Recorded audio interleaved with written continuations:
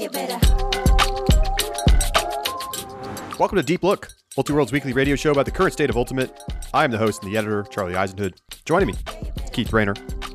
Keith, what's going on?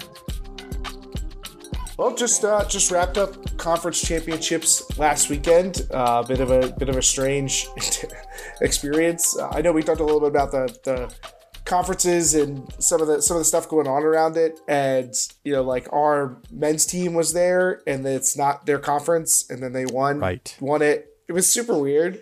It was windy, which is unfortunate because I'm tired of playing in windy tournaments, but fortunate because we spent the whole season playing in windy tournaments. So I expect that it'll be the same at regionals because it's going to be in the same site. So we maybe looking at a literal season of nothing but windy tournaments, which is great, especially because we do like half our practices indoors. It's developing your players, Keith, into better players. That's why I tell you, look, our zone's getting better and better, Yes, sir. Well, we're going to take a break from talking college ultimate this week. We're going to, of course, get you ready for regionals starting next week, but we've got more conferences coming up this weekend. And instead, we're going to talk semi-pro, everything semi-pro. And that means we're going to do our AUDL season preview today as they get ready to start, not this weekend, but the following. And since we're going to be talking regionals next week, we figured we would go ahead and get you started with the AUDL season preview this week. Before we get to that, though, let's take a look at what's been going on around the Western Ultimate League and the Premier Ultimate League. Western Ultimate League is getting down to the end here, Keith. Most teams have already played 4 games. Some teams have already finished their season. They've played all 6 of their games. And Seattle has now clinched a playoff spot. No surprise that we, undefeated so far. It's not exactly a shock that they're going to get into the playoffs. San Diego sitting pretty at 3-1. Oregon also with 1 loss at 2-1. And then you've got really those other 4 teams hoping to try to get in. LA is sitting at 2-3. Utah, which has 3 games coming up this weekend at their homestand, they're sitting at 1-2. So if they win all 3 of those games, they're good to go. If they win 2, they're probably in. If they only win 1, then it's more of a question mark. But certainly the playoff picture coming into focus. Absolutely. San Diego hosted this past weekend and won both their games, and that pushed them near the top of the table, puts them in a great position. Christian Bajunas and Kayla Helton were just kicking butt. Christian Bajunas with 7 blocks in 1 game to set the new league record. And this was not cheap. This is not cheap blocks. This wasn't on the deep in the zone. They're punting it to me.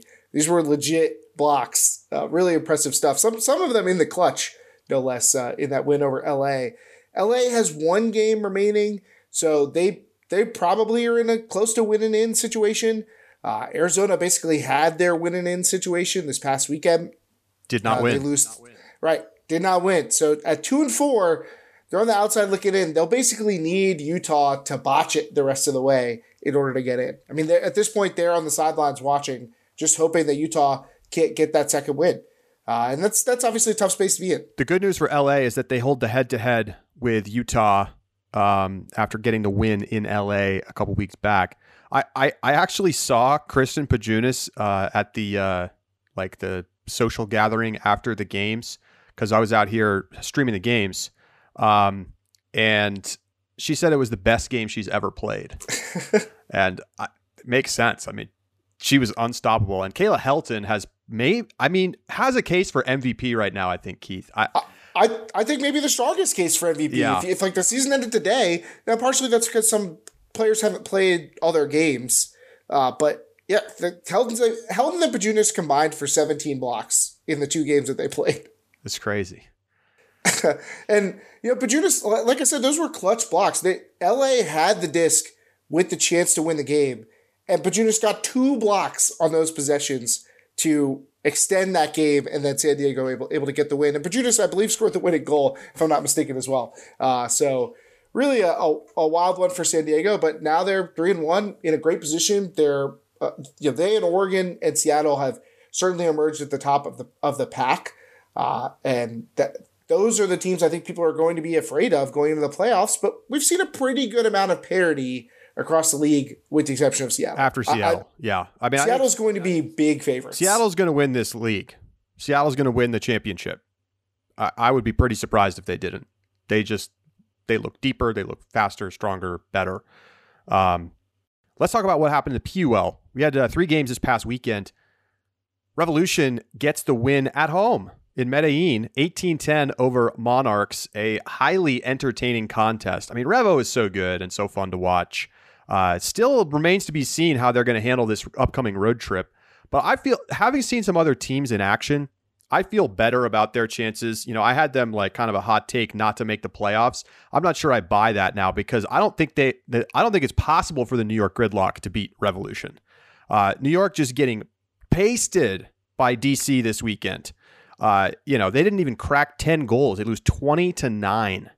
So Gridlock, yikes.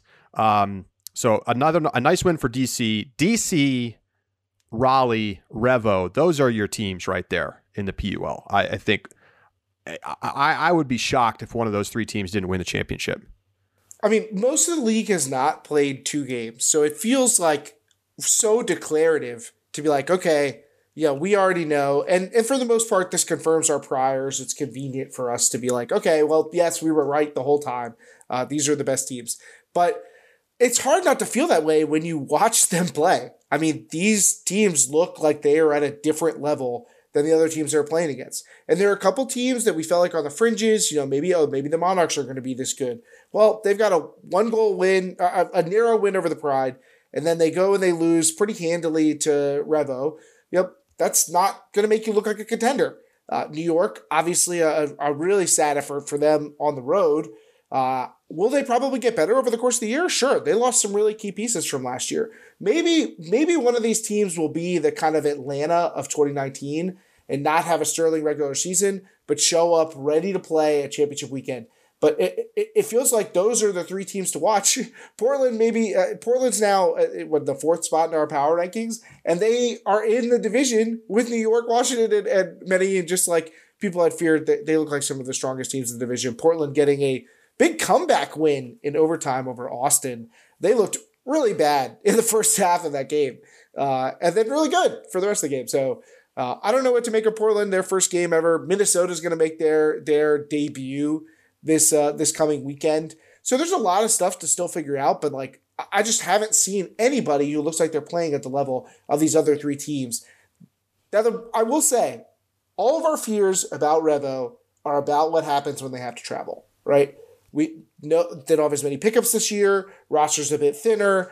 Some of the players on the roster are a year older. They're going to be playing all of their games in like a 10-day period against the best teams in the league. Yep. They're not going to have the home field advantage they did at TEP. Like, it still wouldn't shock me necessarily if they drop games during this road trip. They're playing some of the best teams in the league. But when it comes to championship weekend, where everything it's a 2-game run, if they make it to championship weekend, they're able to ride these stars. They're that good. They're that well practiced at playing together. Being able to run them out have other players run out on defense and then sub them in after the timeout. It's just like, it's a power move. So they're going to be contention. Leanne Hoffman is going to play for Revo while they're over in the States. Wow. I don't know if I've mentioned that before on the pod, but you have not. Yeah. I don't think I've seen mention of this anywhere. That's straight from Mauricio. What a pickup. Head coach. So I don't know if there's others. We'll see. But yes, that is a nice pickup. So if you want more Western Ultimate League, Premier Ultimate League chatter, check out our other podcast in the Ulti World Network, Double Overtime, brand new, hosted by Jenna Weiner and Sasha Vogel. And make sure, if you're a subscriber, to check out Triple Overtime, their subscriber bonus segment. Keith, every other podcast has a catchy name for their subscriber bonus segment. And we just have Deep Look subscriber bonus segment. This is terrible. Deeper Look? That's the obvious thing to do, right? Deeper Look. I feel like we're chasing at this point, though. I don't know. We had a chance to establish a precedent long ago. We're late. Look, Double Overtime's living up to their namesake. There's overtime games like every week. There was a Double Overtime week. So yes, there was. It's playing right into their hand. If somebody out there has a great name for our subscriber bonus segment, please enlighten us. We need the help. All right, so let's turn our attention to the upcoming AUDL season. It starts on Friday, April 29th. So that's about a week from now. Broadly, the top teams from last year are still the top teams. I mean, that as a broad statement, that's still true. But we have a lot of changes in the AUDL this season. So let's break down some of the basics, and then we'll get into talking about teams. First thing to know, we have new teams joining the league. 3 new teams, all out west. Portland, Nitro, they join the league. Salt Lake Shred, they join the league. And the Colorado Summit join the league. So if there's been a weakness in the AUDL's sort of geographical coverage, it's basically been those cities, particularly Portland and Denver.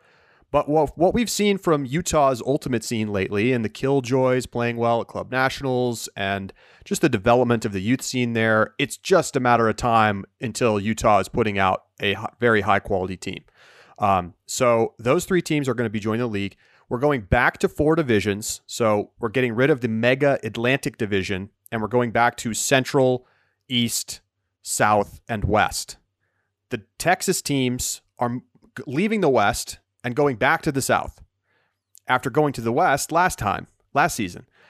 So because those 3 new teams are in the West, it makes a lot more sense to bring the Texas teams back over into the South division. Although it is so weird to have all of your expansion teams in one division. Like, that is unheard of to me in major professional sports. The difference is, though, Keith, that it's not like a traditional expansion team in other sports where you have to do an expansion draft and you're coming up, like it would be impossible to pull this off in the NFL or something. But because you're just drawing on local talent base, it's going to be perfectly fine. I agree, although, and we're going to talk about this more, I think, when we start assessing these teams. I do think expansion teams tend to perform a little bit worse than we expect, and the West has not necessarily been the power region among these groups. So could we be looking at a watered-down West this year? Potentially. It's going to be very interesting to see if any of those teams can be competitive up at the top with, like, San Diego. We'll talk about that in a little bit. Playoff structure this year. 3 teams from the East and the West and the Central will make the playoffs. 2 teams from the South, a smaller division. The 2 teams in the South will just play the South Championship game. Winner goes to championship weekend. The other 2 divisions, you'll have the 2 and the 3 seed play against each other. They will face off against the 1 seed that gets the first round bye in the championship games, and then the winners will all go to championship weekend, which is being held in Madison again this year. So back to Madison for championship weekend, and that will be in August. So that's the basic structure of the season. Remember, we're on a 12-game schedule now instead of 14. Everybody plays 6 home games, 6 away games. There are some interleague games this year across divisions. Not many of them are very interesting, unfortunately. So we don't get like a big, awesome game between, Raleigh and New York or something like that. But, still nice to see some cross-divisional games happening. And this is going to look more... The other thing I didn't mention yet, the Canadian teams are coming back into the East Division, and they're going to be playing competition. It will be interesting, if you're a Game of the Week watcher, you're not going to see any Canadian teams. So that will be... you'll have to kind of seek that out if you want to watch the Canadian teams. It's going to feel a little bit like they're not in the spotlight, I think, because of just broadcast challenges of trying to do games from Canada. It's an interesting setup. I'm excited for a playoff weekend, and having 3 teams for some of these divisions make it, I think it's going to lead to some real drama. I mean, I can see, going into the last week of play, not knowing who's going to make the playoffs, like having elimination games basically prior to the postseason. You've got a big league now. You've got 25 teams. So it makes sense that we have an expanded field for the postseason, and a more fully fleshed out postseason, I think, could be really exciting. Let me just run down the teams that are in the divisions so that you might not remember all of the divisional alignments. In the East, you've got Ottawa, Toronto, and Montreal, the Canadian teams, along with DC, New York, Boston, and Philly. In the Central, you've got Indianapolis, Minnesota, Chicago, Madison, Pittsburgh, and Detroit.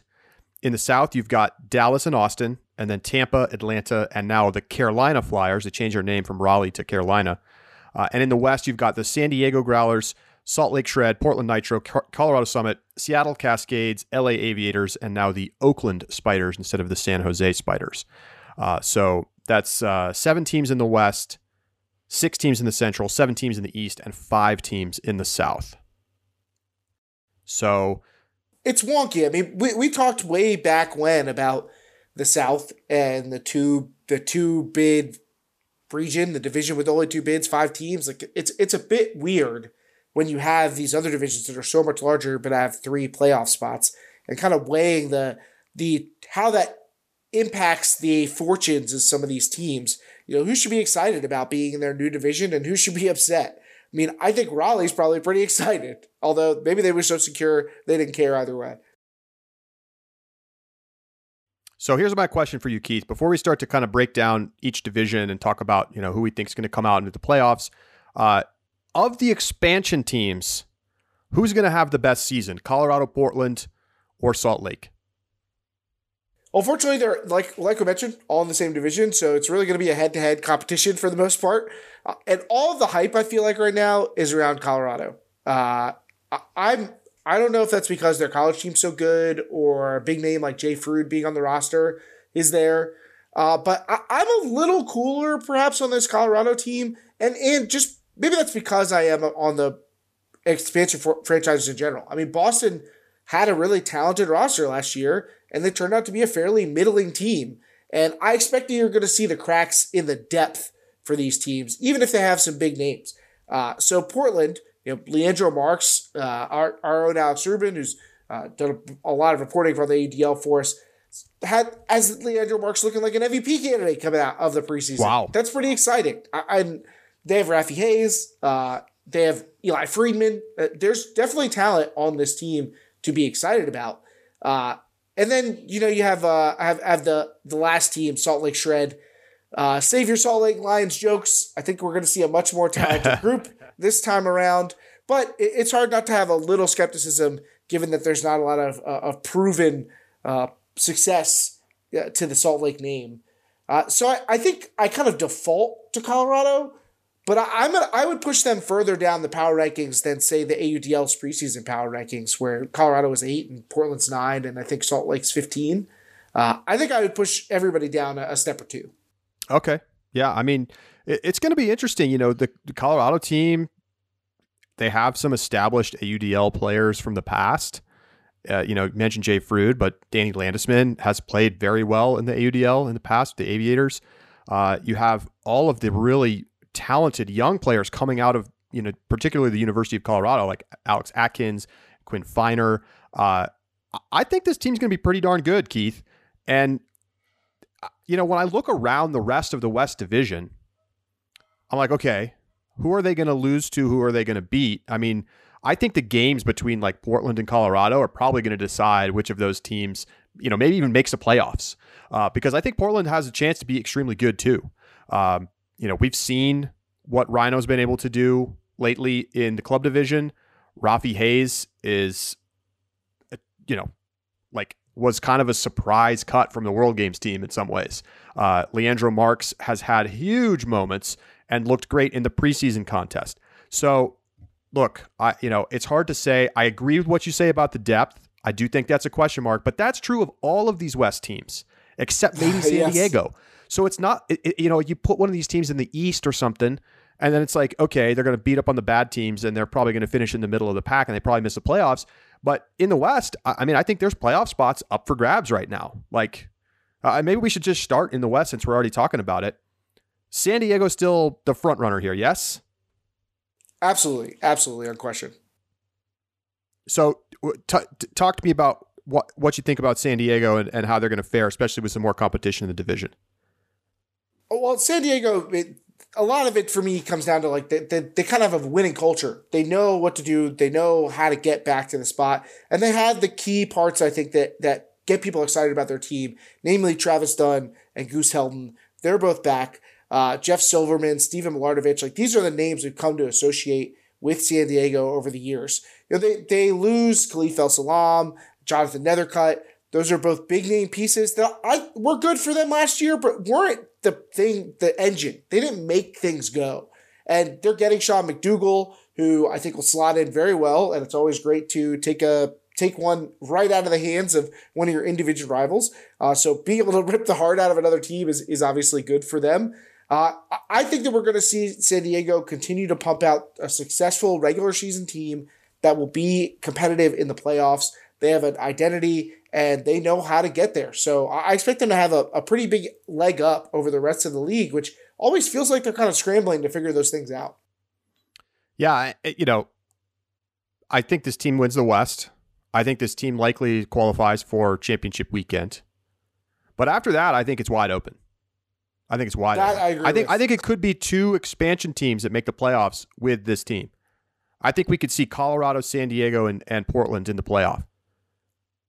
Seattle is the other team that you look at as a potential option. They certainly have some talent on the roster, but they've had talent on the roster and they've been inconsistent.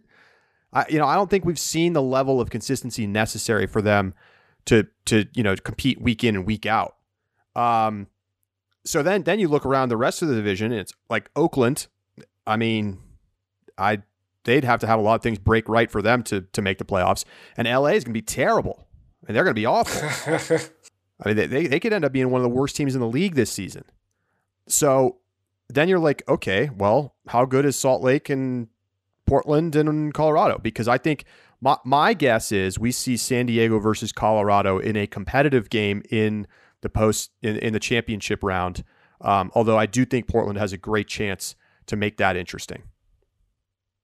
There very much is. The both expansion teams make it is very much in play. Or even two, I guess, if you want to throw Salt Lake in there, just because there's nobody else to be afraid of in this division.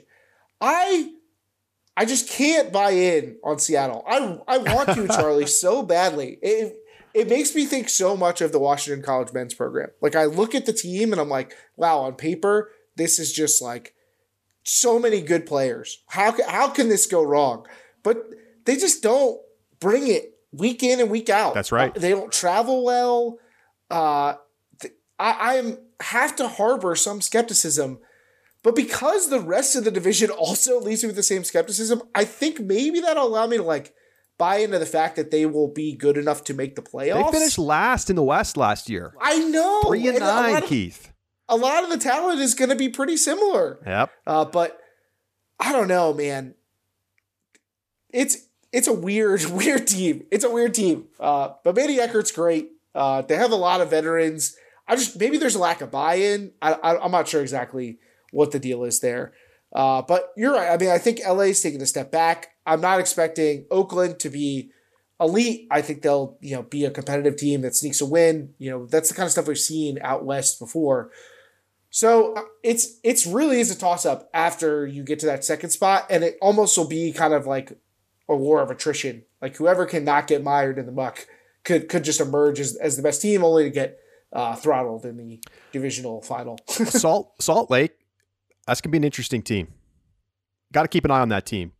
I think their depth is not going to be there. I think the bottom half of their roster is probably going to be kind of bad, but they have great coaching in Bryce Merrill. They have a bunch of BYU guys who are very legit.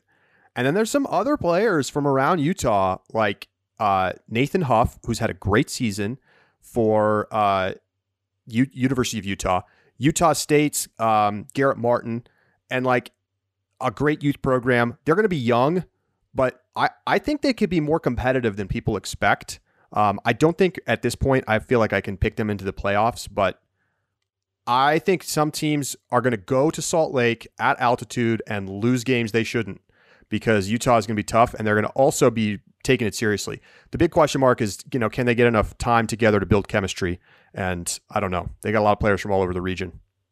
You hit on something that I think will be a big advantage, is that they have a lot of motivation. I expect them to have a high level of buy-in. I expect them to be a fantastic team at home with a ton of home support. I mean, this is a thing Utah Ultimate can rally around to say, hey, look at us. The opportunity they never get. Right. Watch us go out here and compete with the best. This, I think, will be a rallying cry for them. I think that this is going to be kind of their superpower. They will have a young team, but they're going to have a lot to prove. And I think that they're going to be really excited to try and do that on a big stage. So I expect Salt Lake I think that they get a little bit of off-paper boost. They have a little bit of the intangible boost that I'm not sure might be there for a team like Seattle. Let's move over to the South Division. Obviously, Carolina will be the heavy favorite here. And, I mean, frankly, the Flyers, they're kind of running it back. Like, a couple people leave, they pick up a couple young, talented players, but the core of this roster is the same one that won a title last year.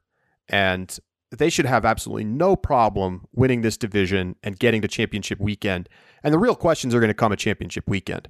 So maybe we'll save our discussion of them a little bit more, and once we start to talk about our semis picks and on to who we think is going to win the championship.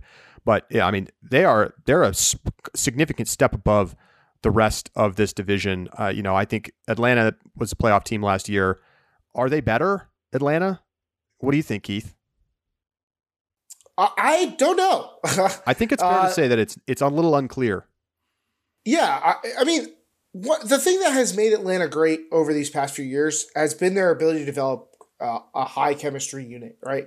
And integrate new pieces. I think Antoine Davis maybe struggled a little bit out of the gates because he was unfamiliar with the system despite his unquestionable talent.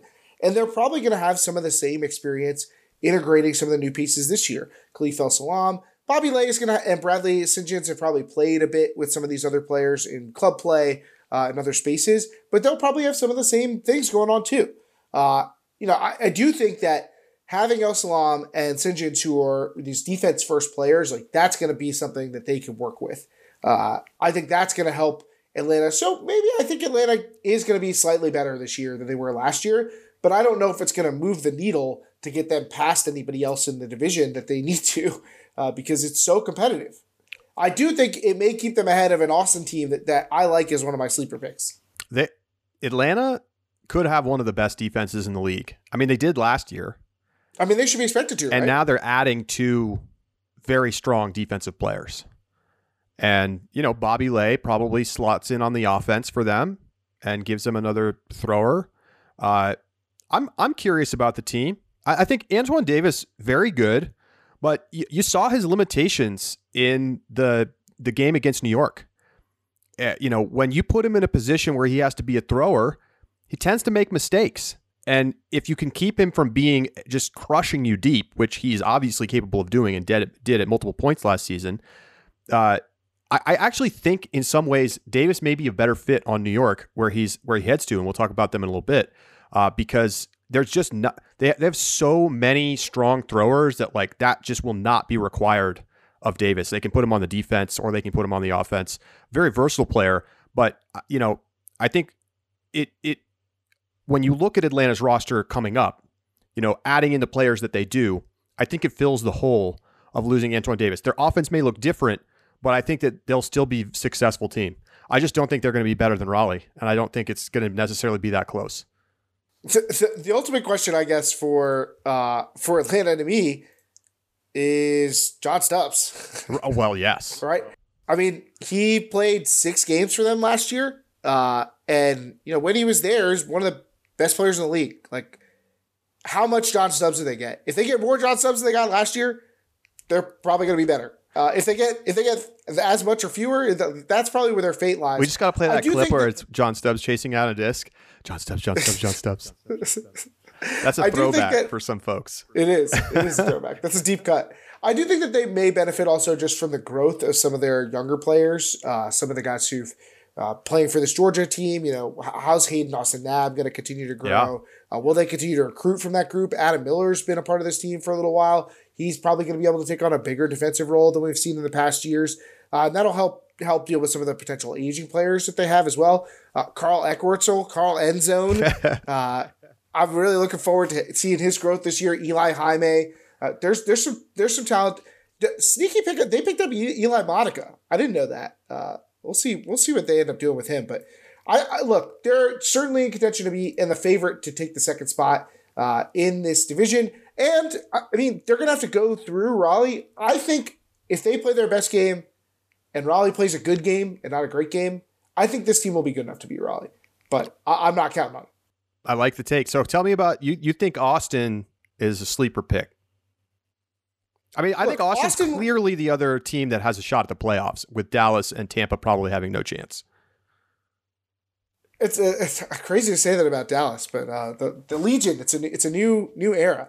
But look, Austin was the team that we slept on last year, and basically they bring the whole group back, right? All the players that we were like, wow, I can't believe how good this team is. Your Evan Swiatex, your Vinay Valsaraj, Evan Broadbeck, Evan Broadbeck, Mick Walter, like. Who is Mick Walter? He's awesome. It turns out. Matt Armour is like one of those grinders that people love. Elliot Moore is going to be better. Chambers brothers, and they're getting Kyle Henke back. So, look, I am excited about where this team could go. I'm not sleeping this year. In fact, I'm jumping on the bandwagon this time around. I think that this is one of those teams that they don't have a lot of discernible stars. Although Henke coming in can help turn that around. But they put out a bunch of good players who play well together. So I like this team. I think, however, they may struggle from the fact that they feel a little bit like Atlanta in that high chemistry is part of their benefit, but worse at it. So I think that could be a challenge for them. But, if Atlanta slips, I think they are firmly in position to take that second spot. And I think they would be a tough playoff team in any other division where they didn't have to go through Raleigh. Good point. I think here's going to be the keys for Austin. They have got to win their home games against Raleigh and Atlanta. Ooh, that's like you gotta bring your best roster, and you need to game plan for those games 2 weeks ahead of time, and do everything you can to win those games, because it's going to be hard to go on the road and win against those teams. So you need to at least give yourself a chance by winning your home games when they're traveling, and they're going to probably have a weaker roster, and they're going to be dealing with the back-to-back with Dallas and whatnot. That's going to be critical.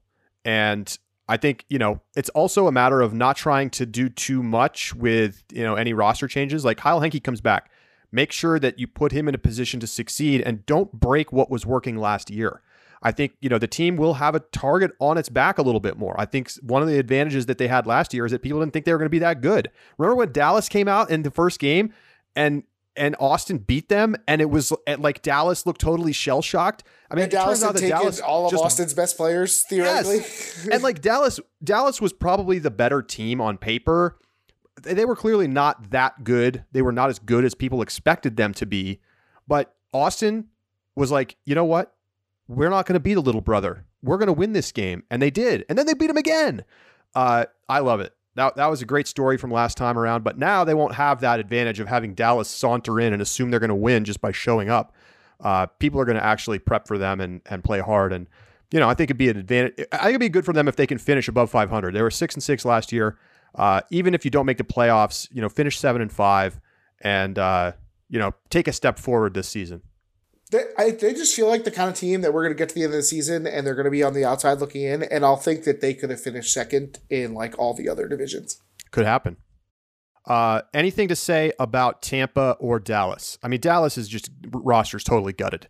And Tampa loses Bobby Lay and Andrew Roney.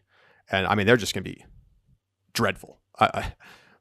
They may not win a game in their division.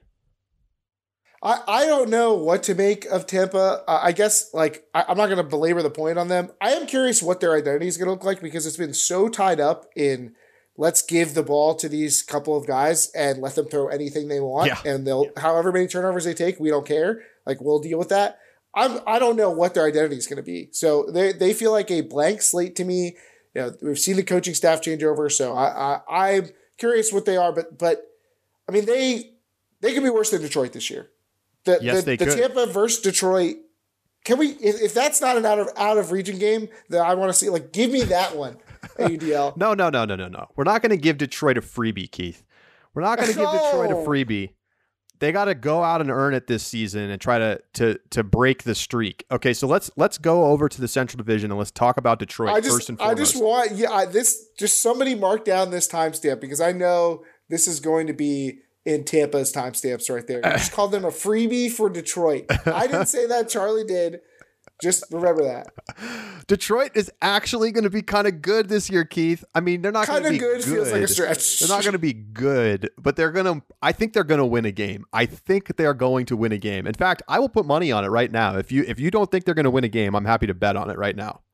Wow. I don't know if I've thought enough about, but you will not be the only person talking about this bet. So, I think you're going to be able to find a taker.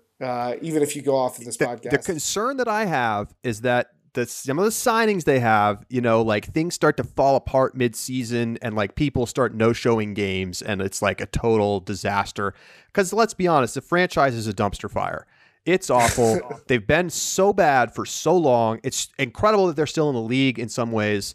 But they signed Johnny Bansfield, Nathan Champeau, Jake Steslicki, James Highsmith. Mac Hecht is going to play with this team. I saw his name on the roster and I messaged him and I was like, are you playing? Is this you? Like, is this Mac Hecht or is there another Mac Hecht that I don't know? And indeed, he is going to play. He's recovering from surgery right now, but he's going to play some games late in the season. Sorry, I'm imagining another Mac Hecht. Like, there used to be 2 running backs in the NFL who had the same name. And like people in fantasy football would accidentally draft the bad one instead of the good one. I can't remember who it was. That's what if there was a second Mac Hecht and you got all excited. Hang on a second. And I'm gonna have it put it on the screen if you're watching on YouTube. Look at the Chartok brother here. That's not Elliott on New York. Look at this. I was like, wait, is Elliott on? Did they like copy his picture twice here and like put him on the roster twice on accident? They look so similar. Incredible. Okay, so back to Detroit. Look, they have some actual talent on the roster. Other teams routinely send a terrible like game day rosters to play against Detroit. Maybe that will change this year because it won't just be an automatic win. The other thing is that, Detroit almost won games last year. There were a couple times where they were in a game late and had a shot. And they are going to just be so much more talented now. Like, I think that they can score with more consistency on offense and give themselves a chance in some home games. I think they're going to win a game.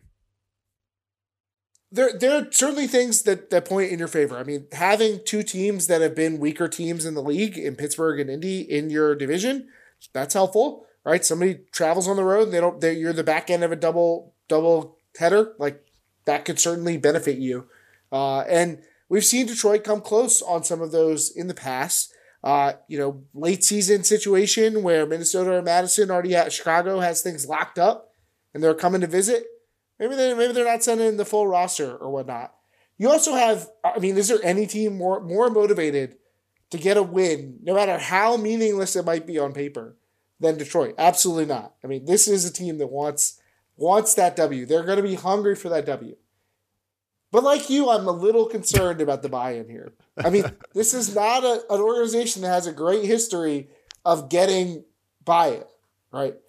So I'm nervous about that component. Like, is the leadership going to be there to get these players excited about being there, to get them bought into playing an identity, a Detroit mechanics ball, whatever it is?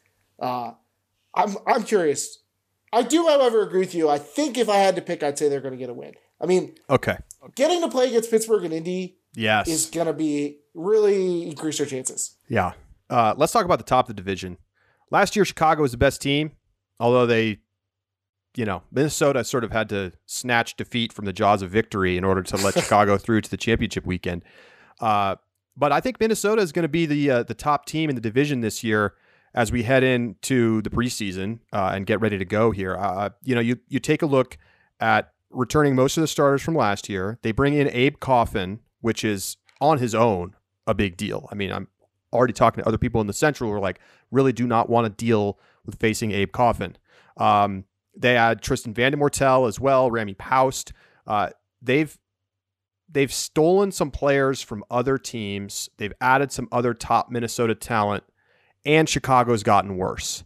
And when you add up those things and how close they were to getting to championship weekend last year, this is the team to beat in the Central Division this year. I think you're probably right. we saw them kind of adapt a new style of play, which I think Abe Coffin will fit well into. I mean, you could really see him pairing next to Andrew Roy and, playing this high level of possession offense that I think they could thrive with on offense when they have this defense that can go out and take the disc away with guys like Dylan DeClerc and Colin Berry. I think that they took some real steps forward last year. Nick Vogt kind of feels like a potential centerpiece offensively. He and Cole Jurek are kind of the young stars on this team. I think Rami Paust, I was really excited by the way that he played with Madison last year, so I'm very curious what he'll do for them this year. Vanuka, Will Brandt, the young guy, got a lot of great run last year. He could be on a real big trajectory. He could be kind of a breakout player for them this year too. So there's a lot of reasons to be excited about how the wind chill set up going into the season. And maybe most of all, it's that it looks like Chicago may have taken a step back.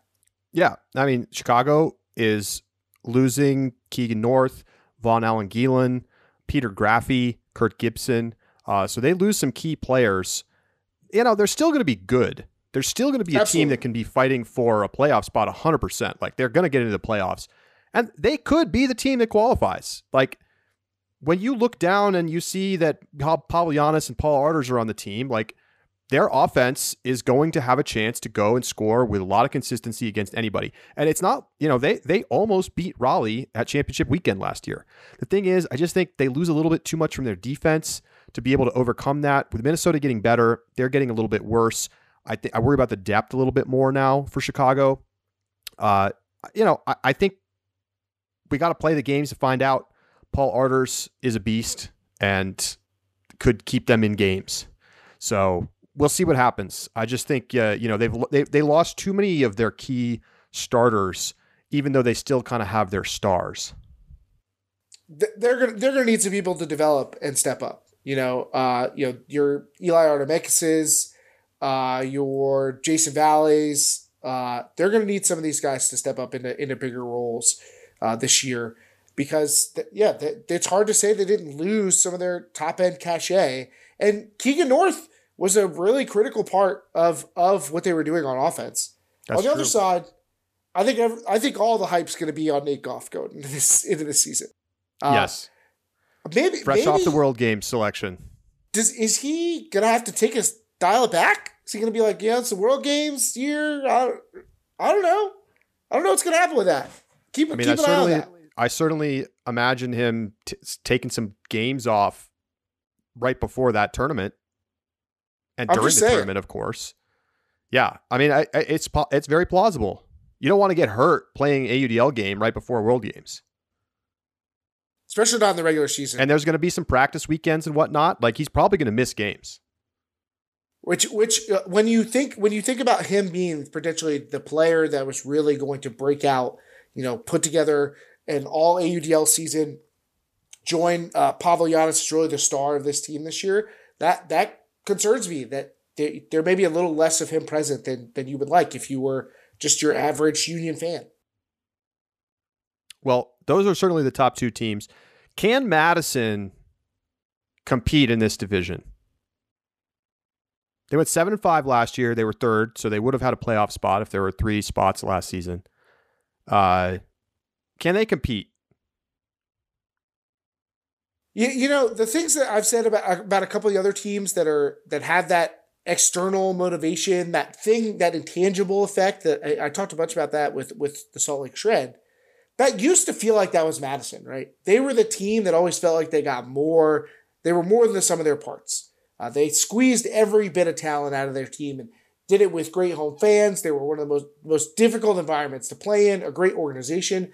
They still have a lot of that, but it feels like the shine wore off a little bit, right? It didn't carry them in the way it did last year. And I don't think you could stack them up and say that, hey, this roster is as talented as what you're going to see from Minnesota and Chicago as well. So I do think it's going to be tough sledding for Madison. I do think they will continue to outperform what they have on paper, but they might just be too many steps behind Chicago and Minnesota to really get back into it. Yeah, I mean, they got their Madison crew coming around. They've got a bunch of these so they got some old dudes on this team. Like Tom Annan is back on this team. Like, I thought that dude retired like 4 years ago. But they also pick up some young guys who are pretty good. Kai DiLorenzo. And how about this? Kai Marcus. That's out of nowhere. Out of nowhere. I saw his name on the roster. I was like, what? And indeed, he is there. And he's actually, I think he was out of the country for a year or two and is now back and playing for Madison. And he was really good in college. Do not forget, like, he was a great player for UNC.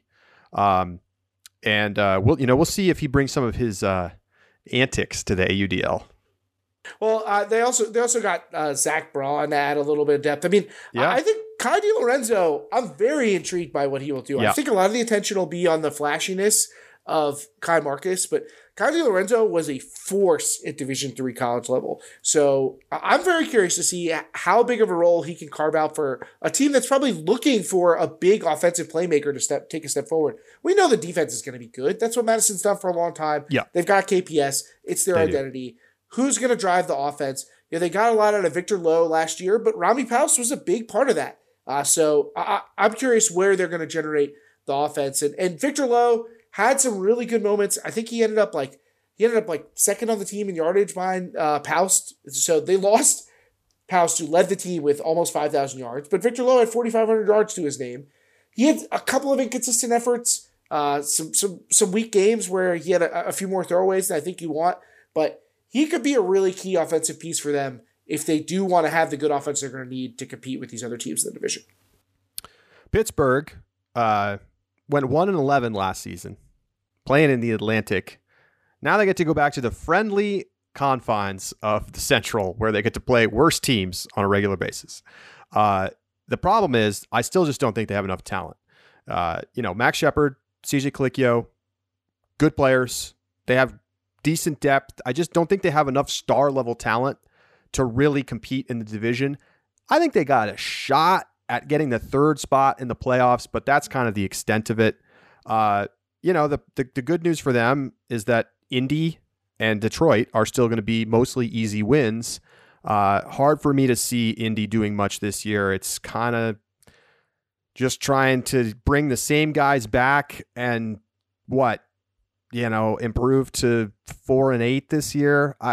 They need to have an infusion of talent if they want to go anywhere in this division. They can't just keep doing the same thing with the same guys who are starting to get a little too old and expect to be able to win. Their big ad from the offseason is Ian Engler, who is a great rock-solid handler, like a guy who can really drive offense. But for Pittsburgh, you're talking about. For Pittsburgh, yes. Yeah. Not flashy. Not flashy. So I get why there's not a lot of excitement for this team. I still expect them to be a grinding team, but I think you're right. I think the top end is just a little too thin for them to make up for it by being a hardworking, deep team. So it's going to be tough sledding, I think, in the Central. All right, over to the East. Gosh, I don't know what to say about these Canadian teams. Last year was weird. They had their own little mini competition going on. Let's talk about this. Who's going to be the best team? Montreal was clearly the standout last year. They won the Canada Cup. They went 7-2. Do you expect them to be the top team again this season, Keith? I sure do, Charlie. I sure do. In fact, Montreal to me is going to be pushing for a playoff spot. Okay, I like it. I think that people are going to be underestimating these teams because they didn't see them much last year.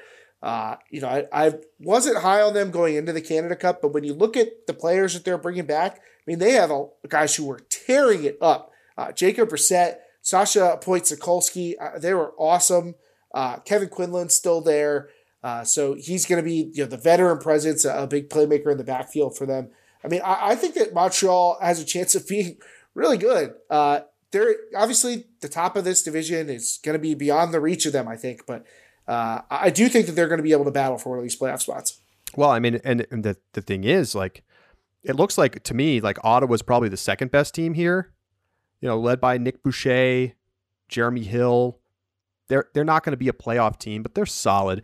Toronto, this team is unrecognizable compared to what we saw in the past. Toronto used to be a team that would auto qualify out of the East. For years, New York was trying to beat Toronto, and they just never could do it.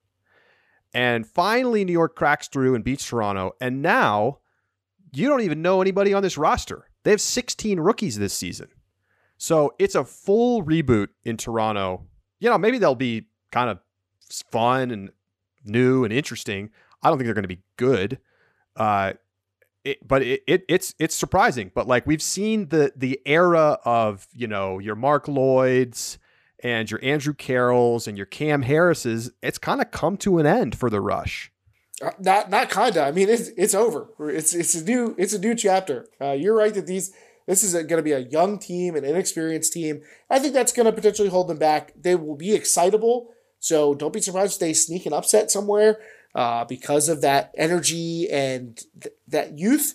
But that exuberance can only carry you so far. I mean, they basically feel like an expansion team. I think they will be worse than the expansion teams, and I don't think that's really a hot take or anything.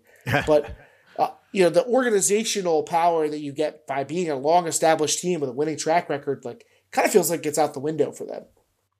Well, New York, clearly the team to beat in the East, coming off the win last year in the division, get to the championship game, hang tough with Raleigh, and then they add Antoine Davis this offseason. In some ways, I think it's even more important that they've added a bunch of key depth pieces, guys like Ethan Fortin, that are going to help them, because one of the problems they had last year is they were heavily reliant on their top guys to go out and kind of carry the load.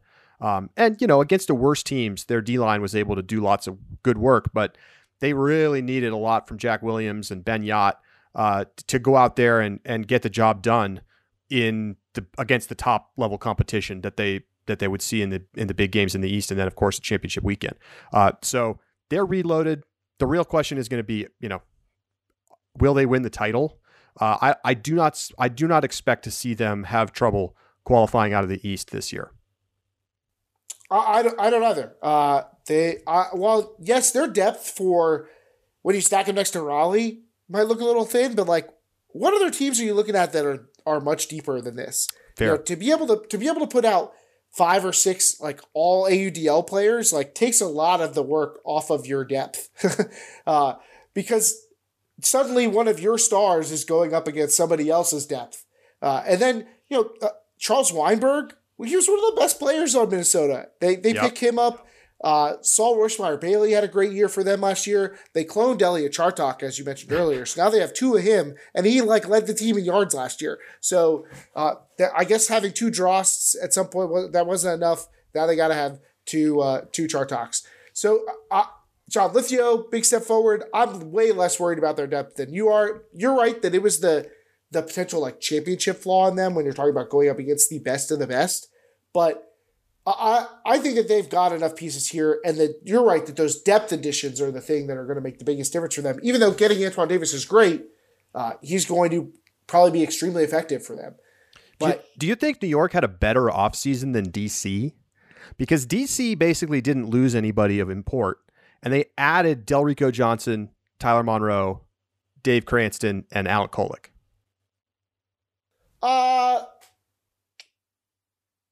I'd say it's like roughly equivalent. I mean, how much value do you place in keeping Jack Williams and Ryan Oscar?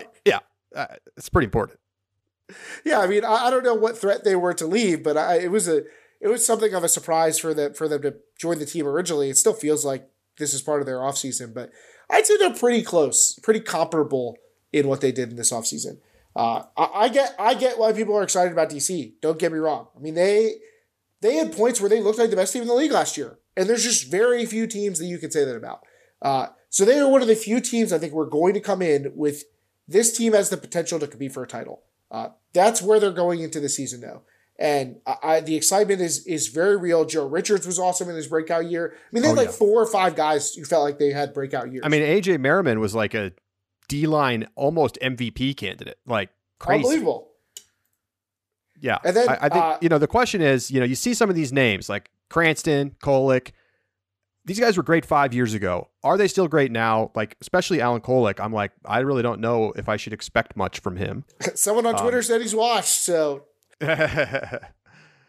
I think, there's promise, because you're starting to see some of the names that have been conspicuously missing in the past now signing up for the team and adding to what they were able to do last year with Malks and Merriman, Richards. Keep in mind, they do lose Merrill, which that hurts. He was really good for them. And to some degree, I know this sounds like there's a diminishing return on depth. Like, you can only play so many people, right? You can only put 7 players on the field. So, like, if you have 29 good ones, like, yeah, it helps when you're traveling on the road. We saw it last year. They sent, like, basically a second-team defense out there and still looked crazy good because they had, like, 9 Bergerons who all get crazy layout blocks. Yes, it's helpful, don't get me wrong, but you can only leverage it so much, especially when you get down to the championship weekend. So, I kind of feel like they need a little more star power. What are we going to get from Rowan McDonald this year, speaking of star power? Last year was like, is it an aberration, or is this what we should expect from Rowan McDonald moving forward? Who's going to play on their offense? I assume Monroe will play on the offense. Obviously you got Malks out there, Richards. But the problems for them came down to the offensive line last season when they lost to Raleigh. They needed to have more O, and they didn't have it. And, Rowan's going to have to play better for them to get out of the division. Simple as that. I expect them to get a regular season upset over New York, per usual, and otherwise probably lose in the conference final. Did they have Christian Boxley last year? He's on the roster this year. I am not remembering. I think they did. That feels like if that's a signing, people are not talking enough about that. He's not listed as having any stats for last year. I don't think so. Well, so maybe not. No, I guess not. He played back a few years ago, 2018, but I guess he wasn't on the team last year. He could pop right into that. That's a huge addition. That's a huge addition. Box is fantastic and could be the offensive playmaker to fill in for that kind of Joe Merrill role. I mean, you start to see. You add Boxley and Monroe to the O line. I mean, there's your cutters. Right. You could probably get some reps out of Kolick on that offense. I'm starting to like DC. The shape of DC is starting to make sense to me. It's definitely making sense. Okay, let's talk Boston. They finished 5-7 last year. They had one of the best offenses in the entire league, and maybe the worst defense. Just awful defense. Can they get it going defensively? That's going to be the question for me. I mean, I don't really have a question about their offense. They do lose a couple key players. You mentioned Engler leaving already. Henry Babcock's going to be gone too. He's been a really nice piece for them. But they'll have Tanner Johnson, Halkyard, Orion, Ben Sadok, Halkyard.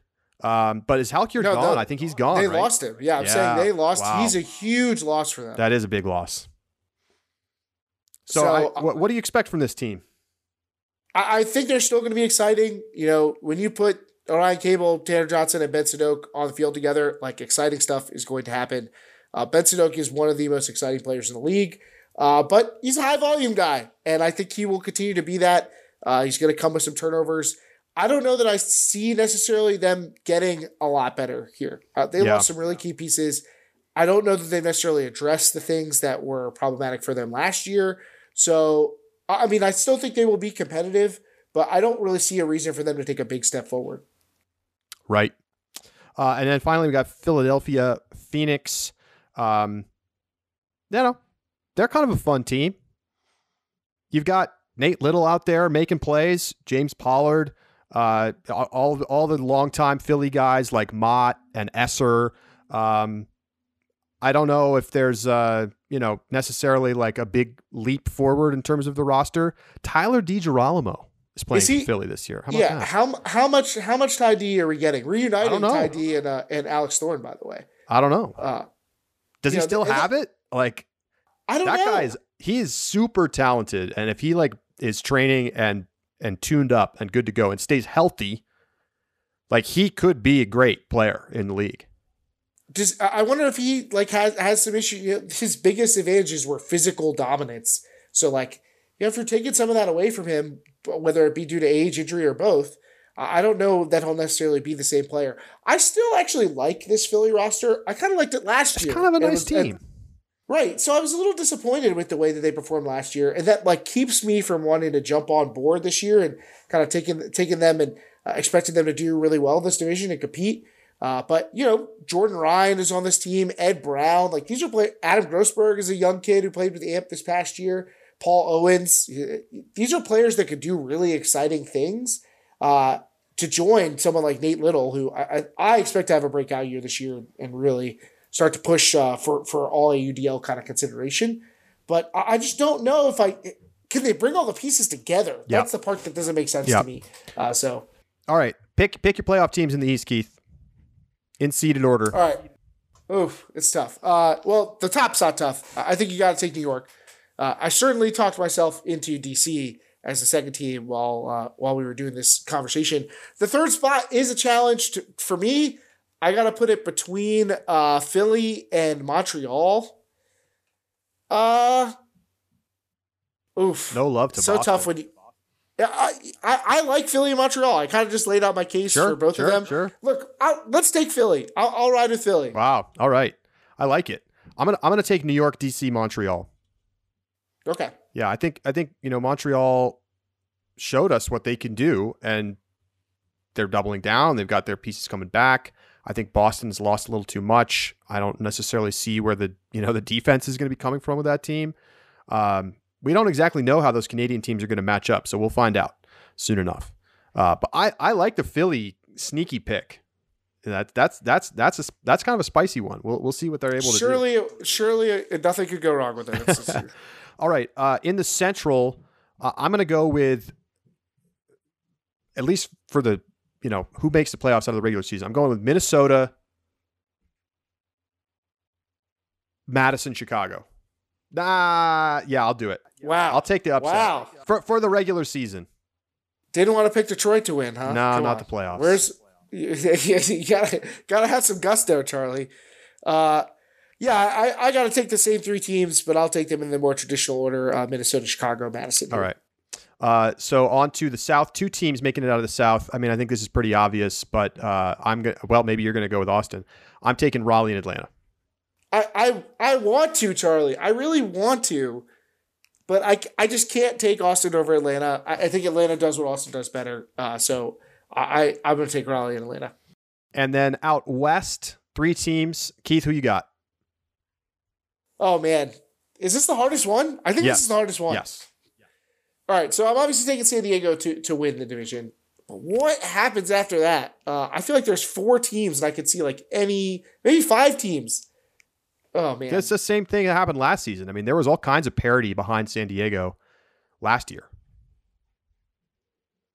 Oh, I kind of talk trash on Colorado, but it's hard for me to see another team that's going to be that much convincingly better than they are. So not necessarily that I think they're going to be really good. I think Austin will be better than Colorado. I'll say that right here. Okay. But I think I got to take Colorado to finish second. I don't know. Maybe Salt Lake could pull it off in their first year, though. They could. There's three teams in their first year, and they're the better teams than the old legacy teams. It's gonna be tough. It's gonna be a tough place to play in Salt Lake. I feel confident in that. It's gonna be tough to play there. All right, I'm gonna take San Diego, Colorado, and then don't make me regret this. I'm gonna take Seattle. Wow, Seattle of all teams. No, I don't even consider them right now. I'm taking San Diego, I'm taking Colorado in the 2 spot, and in the 3 spot, I think I'm going to take Portland, but I won't be shocked if it's Salt Lake. So I'm hoping that the closer proximity of these other teams to Seattle gets Seattle more bought in. Maybe they'll travel better because traveling to Portland is so much easier than it was to travel to freaking San Diego. I've got San Diego going to championship weekend with a close win over Colorado in the championship game. I've got San Diego, and you know what? Screw it. I'll take San Diego over Seattle. Wow, he's all in. Seattle, folks. Make it all the way to the division. There's plenty final. of talent. They could do it. And look, if they get to the playoff weekend, Keith, how many times do you want to get hurt by the Seattle teams? You're out here, going crazy for UW, and then they let you down every time. They let you down every time. And yet I could have picked UW. I'm going to bring this back up later this year when Seattle's 1-5. Oh my gosh. I'm going to eat it. I know it. Okay. But I'm still rolling. Okay. In the South, I have Raleigh over Atlanta. Yeah. I got to take the same thing. You got to do it. In the Central, I have Chicago getting the upset over Madison in the first round of the playoffs and then losing to Minnesota. Minnesota finally getting over the hump and getting to championship weekend. I think this is their year. I'm also going to take Minnesota to advance. I have no idea what happens. I mean, I feel like if Chicago's got to play at Madison, like maybe I'm going to give Madison a chance, but otherwise I think I got to take Chicago. And I have them ahead of Madison. So Chicago losing to Minnesota in the divisional final there. All right. And then in the East, I'm going to take New York beating DC in the in New York in the conference final. I think the same thing. I think we could be in for a thriller, Charlie. I mean, that feels like it could be the another insane game like what we saw DC from New York last year. Plays so tough against New York, and they're better this year. So love their chances. DC could. Do you think there's a good chance that DC is the third best team in the league? Absolutely. I mean, you got New York and Raleigh, and then who? The other playoff why not teams? DC, right? Minnesota, San Diego, DC. I mean, you tell me. I mean, DC was a great team last year. At that point, they I just think lost to a better team saying in the playoffs. You're comparing DC probably to San Diego, Atlanta, Minnesota, right. Chicago. Yeah, that's my guess. I don't know about Chicago. I'm not as high on them. I get that. But yeah, I mean, I think they definitely could be the third best team in the league. So we agree. We both have New York, Carolina, Minnesota, and San Diego in the playoffs. So who you got going to the final, and who you got winning, Keith? There's no way if both of us pick it that the Chalk's just going to all. I don't know. Right? Like there's just no chance. It's the best teams. I mean, we've established what we think is up here, which is that New York and Raleigh are a step above everybody else, and so if they can meet in the final, that's what I'm taking. Express apologies to the wind chill, but they just haven't been there before. So even though I think that they're talented, and San Diego has been there before, but we've seen what happens. So I'm taking New York and Raleigh to go to the final, and I'm taking New York to win this thing. It is not impossible that Minnesota could go undefeated and get a top seed, and it could cause Raleigh and New York to have to face off in semis. Definitely possible. Ooh, definitely possible. Take. But I'm just gonna roll the dice and assume that they won't meet in semis, and say that New York and Raleigh are going to meet in the final again, rematch. And the big question, Keith, who you got? I mean, New York. I'm taking New York here. Raleigh is good.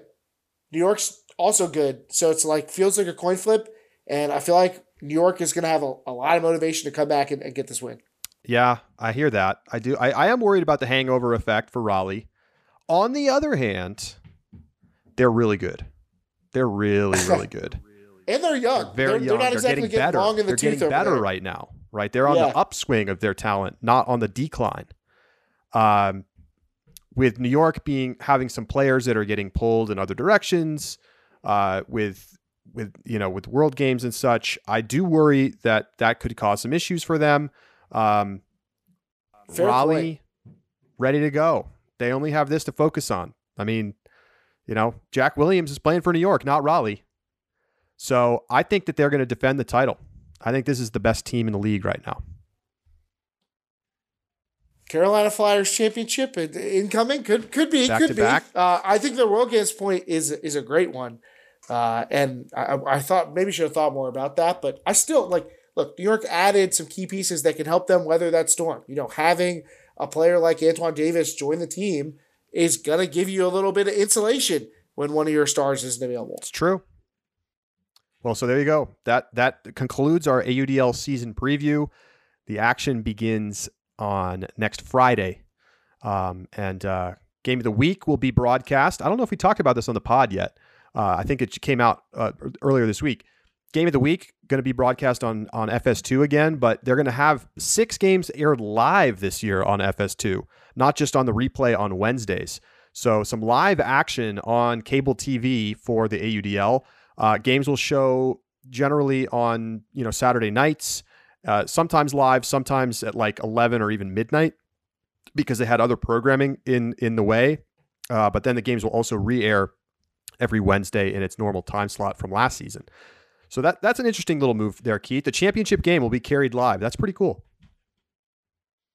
Exciting. And, after the way that championship weekend went last year, I'm looking forward to another thriller, which we have months from now. Hopefully we get the opportunity to bet our hard-earned American cash dollars on these games, because writing Bet's perspective was so fun last year. Question marks about DraftKings right now. Sounds like the Friday game of the week that was kind of sponsored by and paid for by DraftKings not coming back this year. And so unclear right now whether they're going to have lines up for these games. But Charlie, you're going to have to set lines for our Discord, and maybe we can get a bot that manages everybody's like Discord. Ooh, I like that idea. Or whatever. And they could bet that. Maybe we got to get our tech team idea. On That's a great idea. Our lines are going to be better than the lines that DraftKings put out. That's for sure. All right. So that is going to do it for this edition of Deep Look. Looking forward to talking about college regionals next week, and semi-pro action continues this weekend in the Western Ultimate League and Premier Ultimate League. For Keith Rayner, I'm Charlie Eisenhood saying so long, and we'll talk to you next week right here on Deep Look.